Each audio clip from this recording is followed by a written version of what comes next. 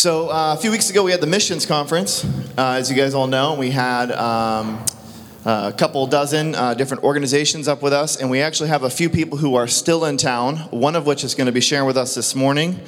Someone from Church on the Rock that was sent some years ago that many of you know, and many of you who are new do not know. And so I would like to invite you guys to join me in welcoming to the stage Jessica Peachling.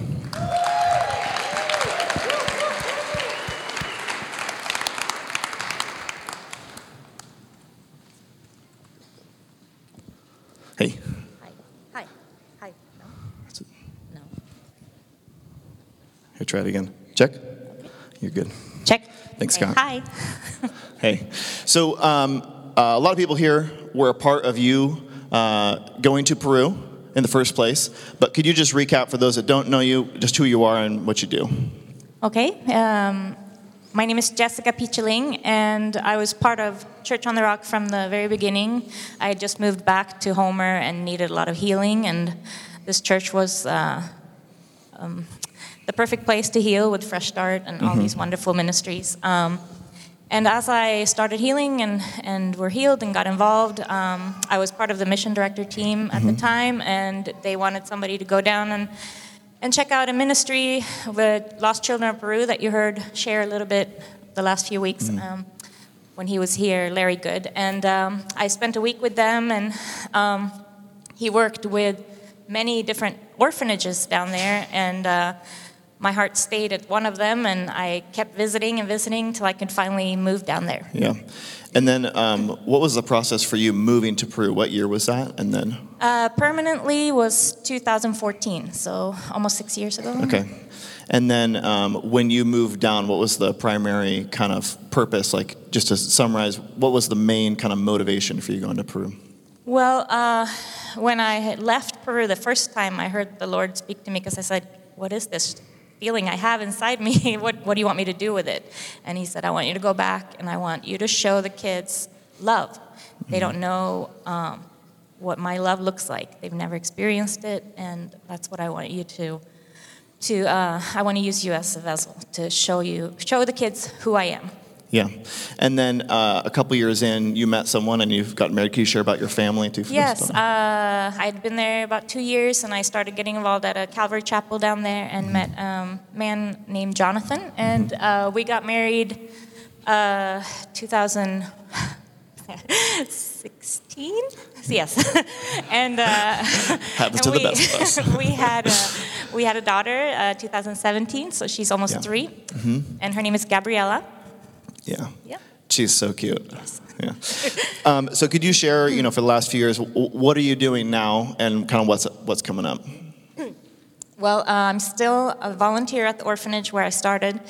And I've seen a lot of the kids grow up now. We even had a boy live with us for 9 months. And he now has his own son.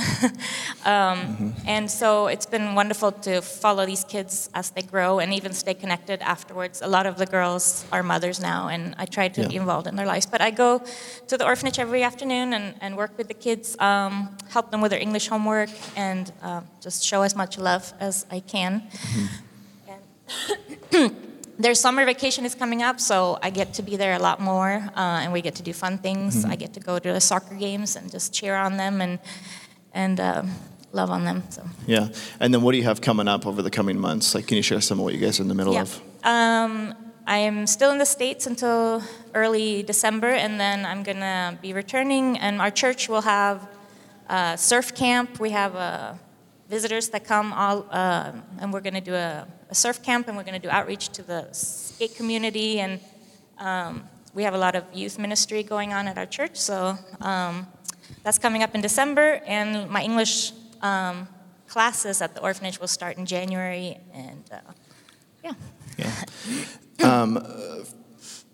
As I said, a lot of you guys know this, but for those of you who don't know Jessica well, this is the dream, is someone getting a call from God to go into missions, having the courage and the faith to say yes, and then sticking it out.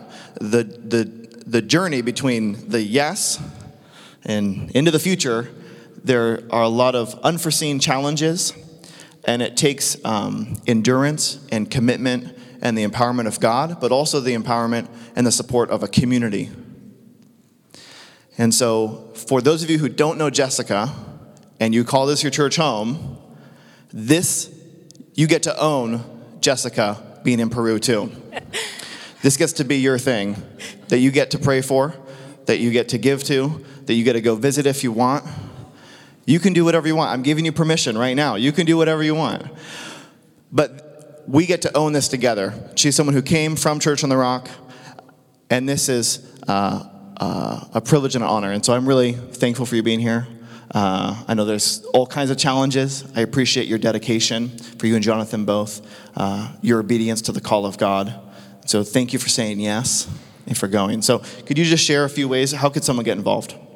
Well, first I want to say thank you there's been some very faithful supporters over the years, and thank you that you're still hanging in there with us. And I left a couple information cards at the information desk in case you want to find out how to get in touch with me, or I'm going to get connected with you. You can contact me through email, or there's an address.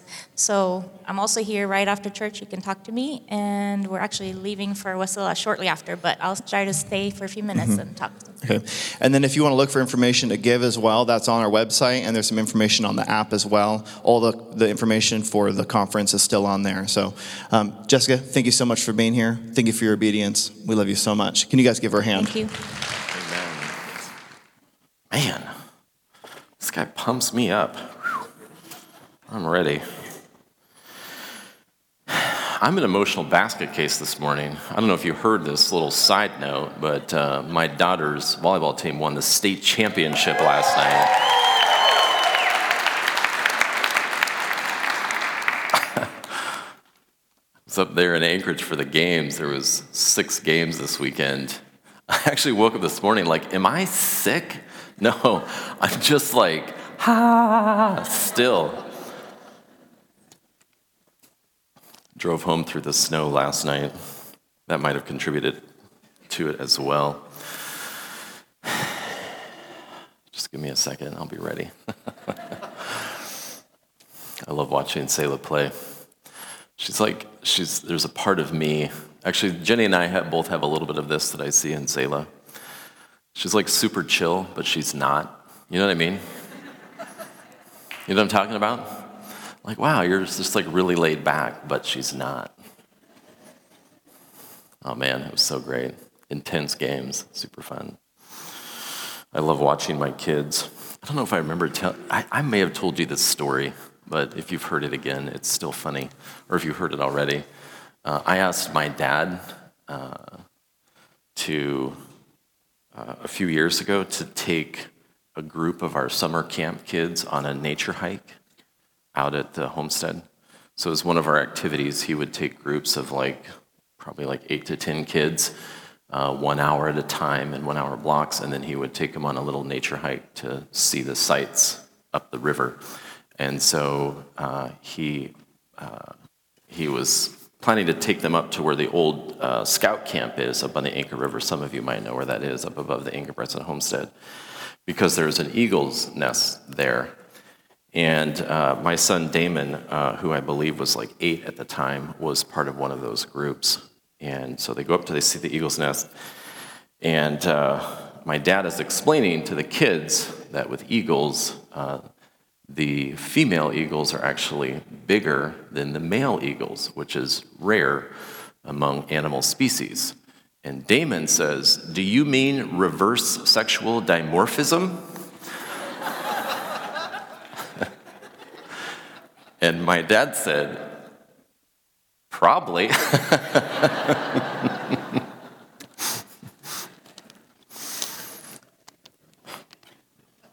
I love Damon's factual fascination. My third child, Talia, I love seeing her joy. So Philip Licht mentioned last week that all Wiser kids get pets. You guys remember that? So this is what happened. When Selah was young, we bought her a cat Barky. And Barky, well, she picked the name. Yeah, I don't know where that came from. That's weird. Barky was killed by a car about a year after we had him, so we bought Selah another cat named Dancing Queen. Also not my pick. Dancing Queen was exactly what her name would imply. She was awful. And when we moved, she actually ran away, thank God. So it's possible that someone still has a terrible cat that answers to Dancing Queen. I'm sorry if it's you. So then we got, on Selah's 10th birthday, we bought her a third cat because we had just moved into our new home. We knew we were going to be there for quite some time. And her cat now is Dusty. Well, 2 years later, I was looking for ideas for Damon's birthday, which also happened to be his 10th birthday. And I found on Facebook that someone was selling a bearded dragon, complete with the cage and everything, a large reptile. That I don't actually want in my room, but I have a son who wants large reptiles in his room. So it was a great deal, so we bought the bearded dragon for Damon. Fast forward a year and a half later, and Talia came to me and said to me these words. This is a true story. She said, "So you know how each of us get an animal when we turn 10? And I said, "I don't know." "What are you talking about?" And she said, "You know how Selah got a cat when she turned 10, and Damon got a lizard when he turned 10, and how I'm going to get a dog when I turn 10? And I said, well, first of all, I'm very impressed that you've been tracking that. Second of all, that was not intentional. And thirdly, no, you're not getting a dog. Because, well, Philip explained it last week, all of that. And I said, dog requires lots of care, and for a long time, like you can't just care for it for a month and then be done. They live for a while, unless they're Barky.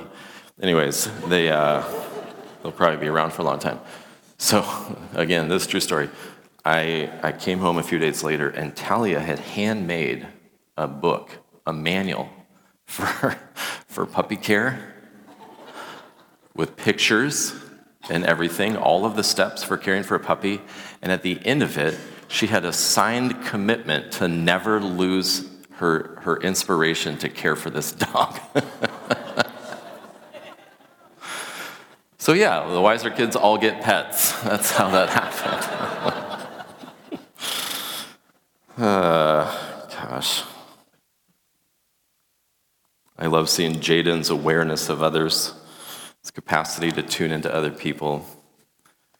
Kia's love to help in the kitchen. I don't know what it is. I loved to help in the kitchen as a kid. I loved baking. I loved cooking.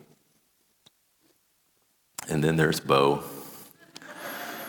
Bo primarily ended up with my stunning good looks.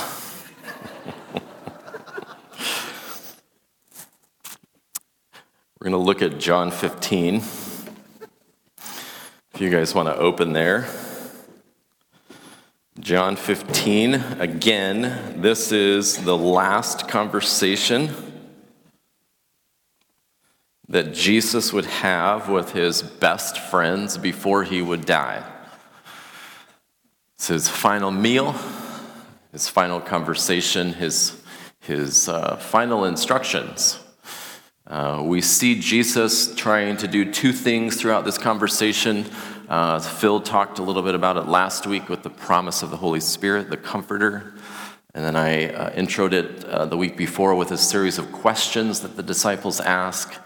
And we see two things. We see Jesus trying to sort of emphasize some key truths, and at the same time trying to encourage these men who are about to walk through a significant trauma. A significant trauma. Not only a significant trauma, but a significant trauma that's going to play out in many ways exactly the opposite of the way that they thought this story would end. And so we see Jesus trying to sort of equip them and encourage them for what's about to come that they don't quite grasp. Well, we're going to pick it up in John 15. And John 15, Jesus begins by using a metaphor. He's going to use a simple analogy, a simple imagery to communicate a point to his disciples. What I want to do this morning is I want to unpack that imagery a little bit. It's very simple. It's not difficult to understand. It's difficult to apply. It's not difficult to understand, but it is profound. What I want to do is we'll unpack the imagery a little bit, and then there's one sort of hanging question, and this actually came up at our staff meeting when I was explaining to the staff what we were going to be talking about this week. I'm going to save the most important question for last. And differently than what I usually do, I'm not necessarily going to have points as I go through my explanation of the story, but when I land at the end, I'm going to give you two what I think are real critical observations from the story, or truths from this story, from this imagery. So, you ready? Yep. Okay. Well, we're doing this whether you're ready or not. John 15. I am the true vine, and my Father is the gardener. So, how many characters are in the story? 2. Jesus, the Son, is the vine. Father is the gardener. Father is the one who planted and tends to the vine. I am the true vine, and my Father is the gardener. He cuts off every branch in me that bears no fruit. Ouch. Sounds like that would hurt. While every branch that does bear fruit, he prunes so that it will be even more fruitful. It's 2 characters. I am the vine, and my Father is the gardener. And this is how my Father interacts with the vine, with me. He removes the branches that are not fruit-bearing, and the branches that are fruit-bearing, he removes the excess in order to maximize nutritional resources to the fruit, right? The goal is fruitfulness. The vine's purpose, the vine's goal is to bear fruit. And so the Father tends to that vine towards that end. Now, Jesus has already predicted some painful things up and coming, so this is all tied into that. Every branch in me that bears no fruit, while every branch that does bear fruit, he cuts off every branch in me that bears no fruit. And while every branch that does bear fruit, he prunes it. So both are cut. But the second one he prunes, removes the excess so that it will be even more fruitful. That's the whole imagery. Now, the rest of John 15 is a careful and sort of detailed unpacking of that image. Do you have the image? You got it? He continues on in verse 4. He says, "Now remain in me as I also remain in you." I want to deal with this really quick because as he unpacks the imagery, this is important. Remain in me as I remain in you. So he has already, we discussed this last week, he has promised the Holy Spirit, right? But I want to distinguish something because when he says remain in you, it's a directive, right? It's a requirement. This is something that you must do, or a command. Remain in me. How many of you recognize that it is in God that you live and move and have your existence? You understand that whether you believe that or not, it's still true, right? So any willful act on your part doesn't make you any more or less dependent on the Spirit of God for your very existence. So then what does it mean to remain? It means to maintain vital connection to. Remain in me in the way that I remain in you through the Holy Spirit, which is again a promise of what's to come. And then he continues on. Second half of verse 4. No branch can bear fruit by itself. It must remain connected to the vine.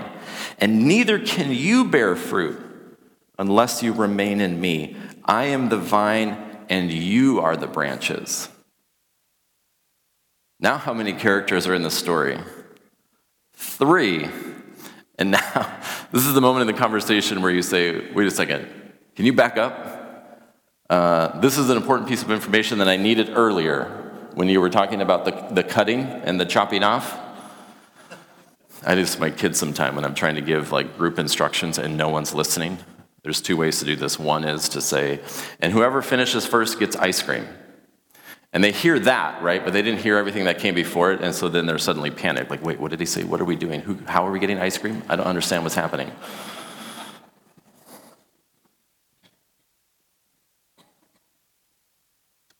I am the vine,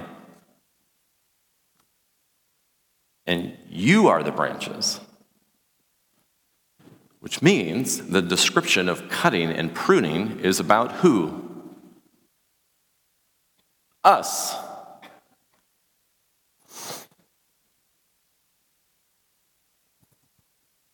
He says there's 2 things that happen to branches. The first one is that there are some branches that are cut off.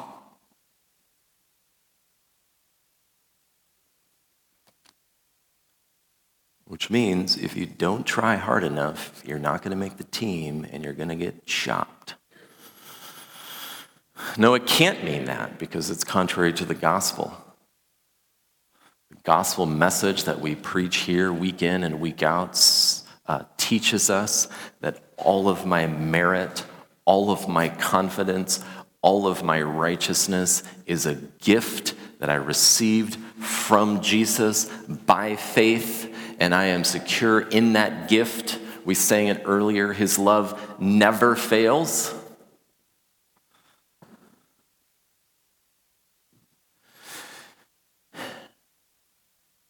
The branches that do not bear fruit are cut off because fruit is the evidence of something.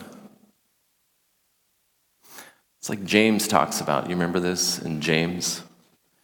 He says, listen, if you say that you have faith, which is dependence upon God, and yet in your life it does not produce anything of consequence, then I would say that you don't have faith, whatever you call it. Because faith, dependency upon Christ, connection to the vine, always will, inevitably will, produce certain outcomes in my life that are evidence of an eternal reality. They're not cut off because they don't have fruit. They're cut off because they are not fruit-bearing.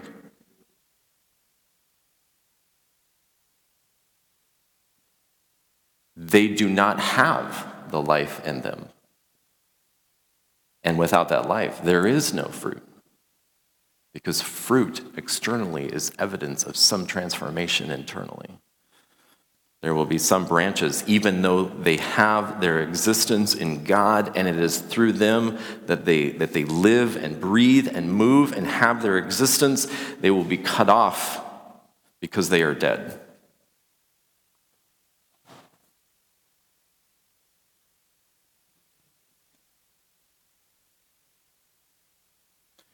And in the second group, those that do bear fruit, he says, I will prune them. I will remove the resource draining elements that don't lead to greater fruitfulness. Pruning is not weeding. My wife is an avid gardener. She weeds constantly. She loves weeding.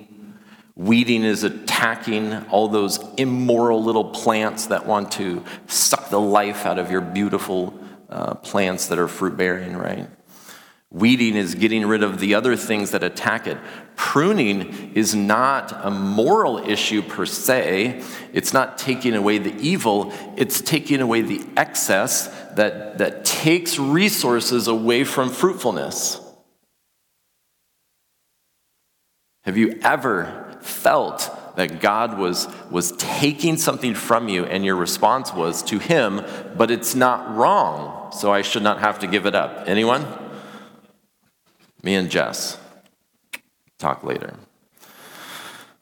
I've done that, right? Well, that's not fair. There's nothing inherently wrong or immoral about this thing that I enjoy. God says, no, for the fruit-bearing plant, I will cut away those things that are part of the plant, but don't lead to fruitfulness. I will take those things away. And guess what? It will always feel like cutting. Ow. I will remove those parts of your life that require resources and yet don't lead to fruitfulness.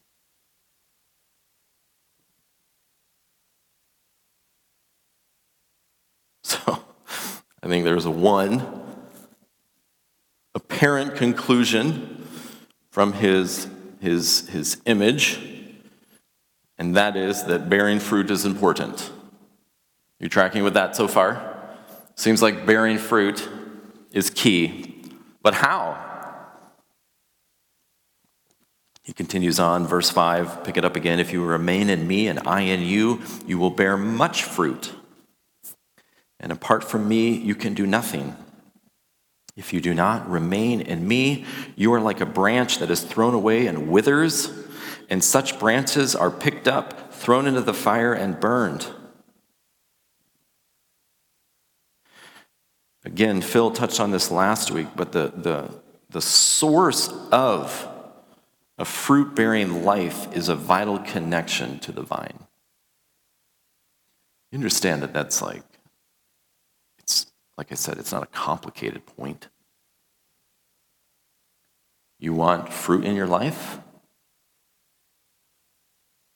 Remain connected to the vine. You lack fruit? Reconnect to the vine. Okay. I said I was going to save the most obvious question till last. Here it is. What is fruit? Because there's a whole lot of chopping going on. And I would like to know what the fruit is that is supposed to be. It seemed to me that there's a lot on the line in this discussion. So what is the fruit? In Matthew 7, he says, watch out for false prophets. They come to you in sheep's clothing, but inwardly they are ferocious wolves. By their fruit you will recognize them. Do people pick grapes from thorn bushes or figs from thistles? Likewise, every good tree bears good fruit, and a bad tree bears bad fruit. It sounds pretty serious.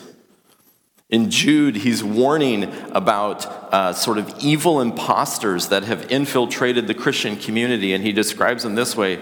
He says, these people are blemishes at your love feasts, eating with you without the slightest qualm, shepherds who only feed themselves. They are clouds without rain, blown along by the wind, autumn trees without fruit, and uprooted, twice dead.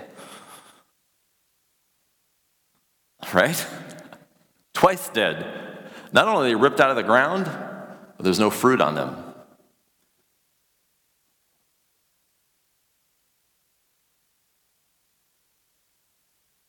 So here it is. The fruit of any plant or tree is simply a reproduction of the original seed. The fruit of the plant is nothing more than the plant reproducing itself.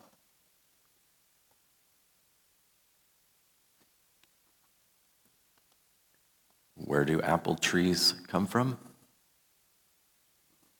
Apple seeds. Where do apple seeds come from? Apples. Where do apples come from? Apple trees. Where do apple trees come from? Do you need me to keep going? Fruit is simply the plant reproducing itself. Isn't it amazing that when you put an apple seed into the ground, that seed contains all of the instructions to exactly reproduce more and more of itself? Drawing from the resources of its environment, that little seed has everything that it needs to turn into an apple tree that produces more apples.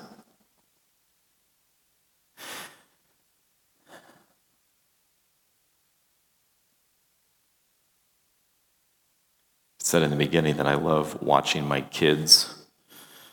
I love watching a version of my wife and I walking around outside of us. It's crazy. The truth is that I see some of my own negative characteristics reproduced in my kids. And it would be really fun to go through that list as well, but I won't throw them under the bus.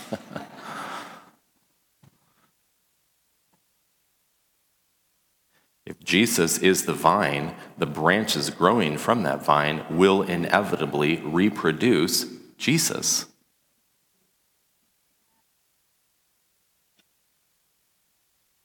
The fruit that the Father desires is the image and likeness of Jesus in me and through me.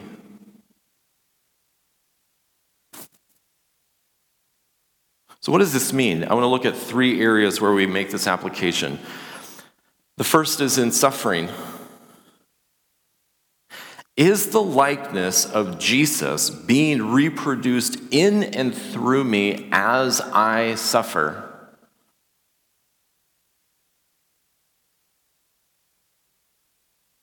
Say, wow, that's a tough one. That's a big request.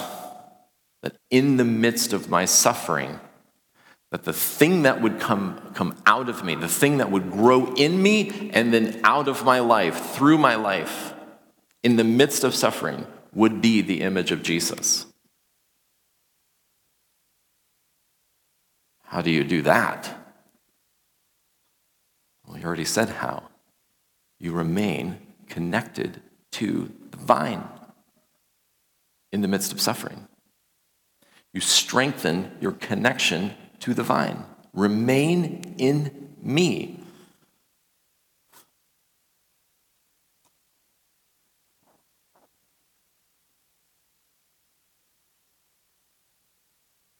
My wife lost her little brother last year, which many of you know.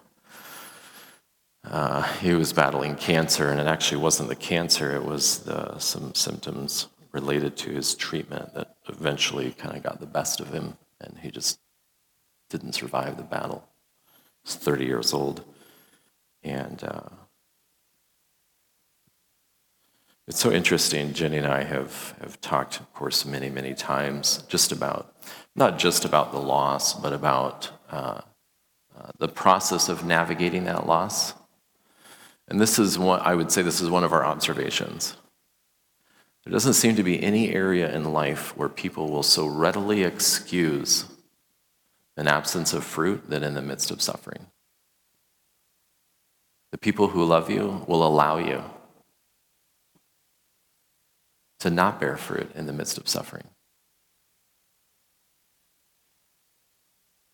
And And yet, when we are connected to the vine, when we stay meaningfully, vitally, powerfully connected to the vine, even in the midst of suffering, even when the weather gets bad, fruit is the outcome. It's the image of Jesus that is manifest, that is made known, that is revealed, even when I walk through trauma. And especially when I walk through trauma.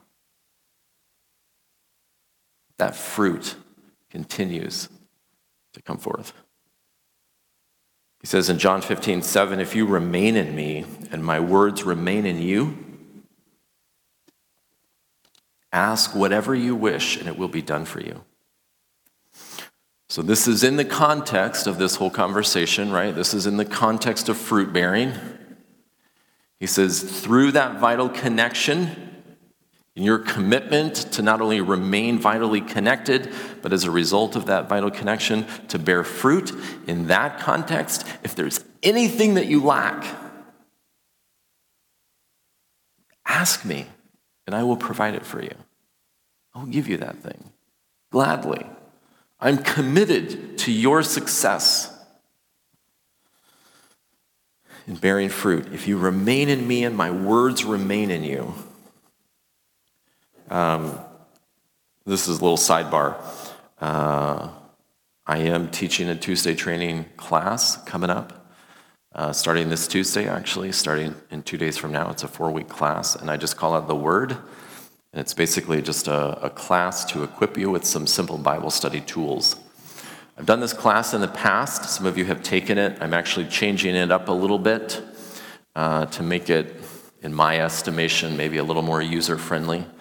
But one of the most important ways that we remain vitally connected to the vine is through intake of the Word of God.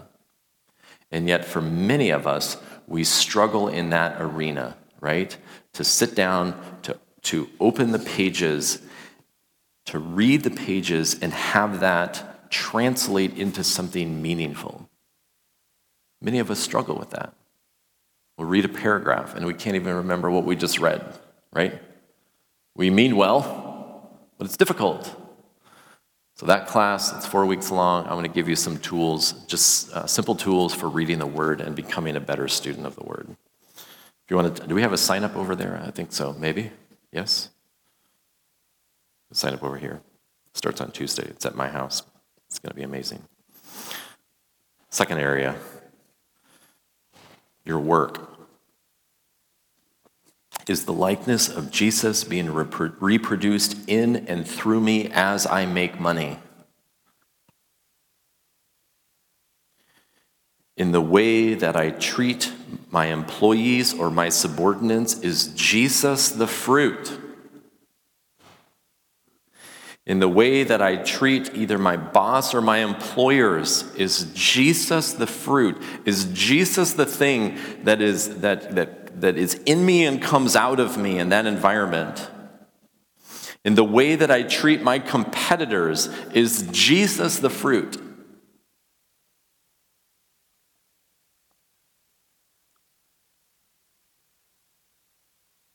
How does that happen? By remaining connected to the vine. When you are connected to Jesus, Jesus comes bleeding through in every area of your life. What about in your relationships, in your most intimate relationships? Is the likeness of Jesus growing inside of me and through me into my most intimate relationships? Do the people who know me best see Jesus in me and through me? Because this is the crazy thing, is that in my most intimate relationships, when Jesus is in me, transforming me into his likeness, into his character, and that's what's coming out of me, this crazy thing happens. As I bump into people, many of them become more like him too. there's this ripple effect of fruitfulness. Jesus reproducing himself into the lives of others through my life. Because remember, grapevines don't just produce grapes. Grapevines produce grapevines that produce grapevines.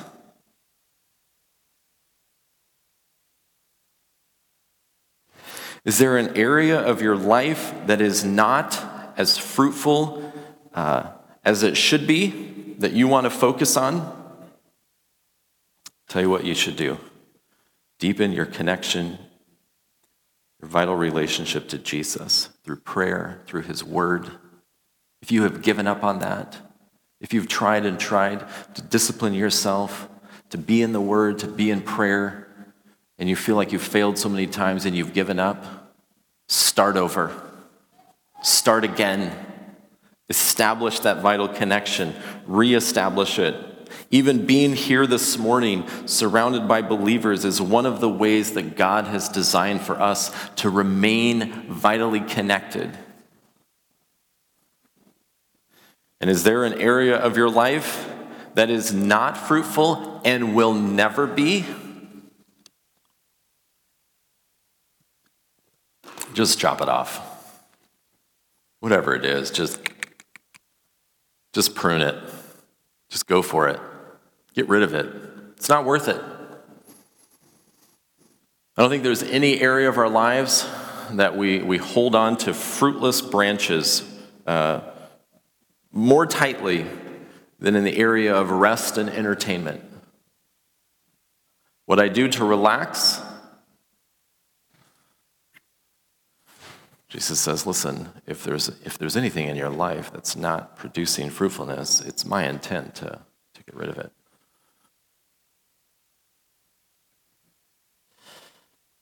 Invite the worship team up.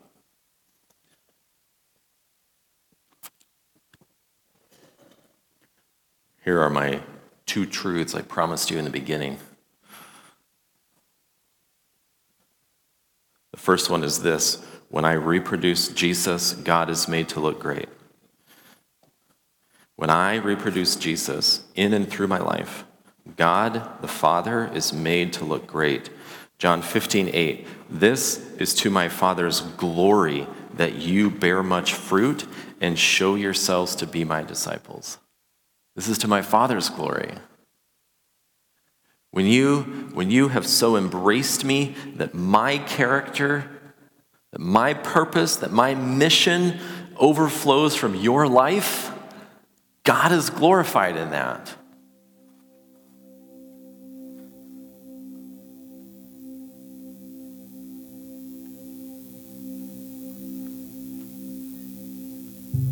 I get so much pride in watching my own children reproduce Christ-like qualities that I've worked for decades to see brought to life in me. And you know, when they do that, it makes me look great. It brings joy to me. When you allow, through your vital connection to Jesus, the transforming work through his Holy Spirit to become more like him in character and purpose, God is glorified. Secondly, reproducing Jesus is for my joy and his. Reproducing Jesus through every area of my life is for my joy and his. John 15:11, I have told you this, all of this, so that my joy may be in you and that your joy may be made complete. That's his motivation. He says, I'm not after you to take things away. I'm actually after you to increase joy in your life. Those non-fruit-bearing branches in your life, they will not lead you to joy. And so while it feels like tearing, while it feels like cutting every time I take one of those things away from you, understand that the gardener's intent, the heart of the Father, is to increase your joy and increase the joy of his Son. That's the goal. And that is the conversation we need to have with ourselves every time that we're negotiating and saying, is this really worth it? That's where faith comes into play. When we say, I know that you want to take this thing, but it seems really valuable, and I'm not super confident of the value of the thing that you say will replace it. But I trust you. And so let's go. I'll give it up. I've told you this so that my joy may be in you and that your joy will be complete.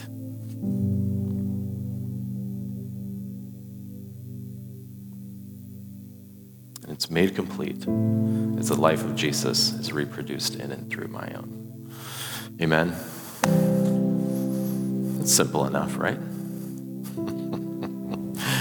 Good luck. This is what I want you to do when you leave here today. You might do this in conversation with someone. Maybe you'll do this privately. Just come before the Lord and say, God, put your finger on that fruitless branch and give me the grace to let it go. We're going to have a time of worship now.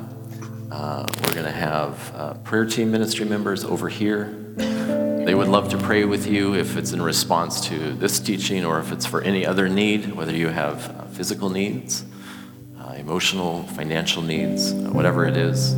They would love to join with you in prayer. We have offering receptacles along the back. We also have communion. This is so key.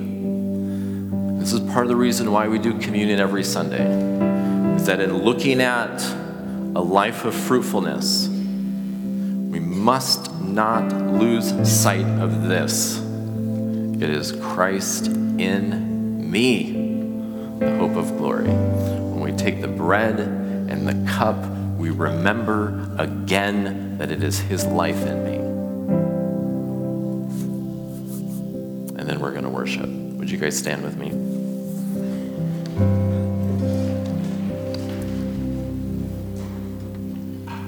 Let's come before the Lord here for just a minute.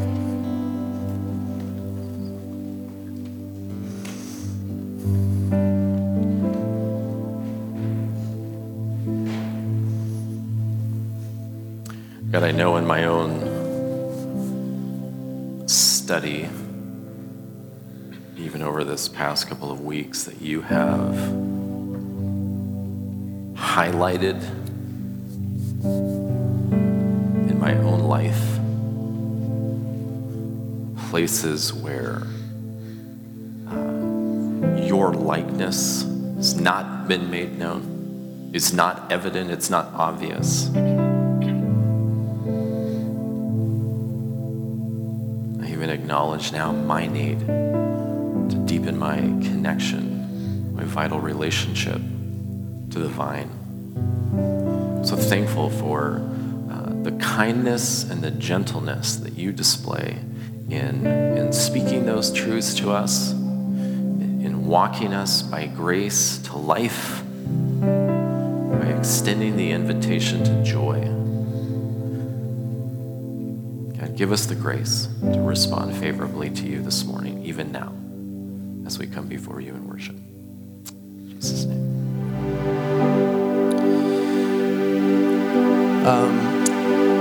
I lived in Hawaii for 7 years, and in our backyard we had a couple avocado trees and a mango tree and some banana plants and papaya and a few lilikoi vines, all the goodies, right?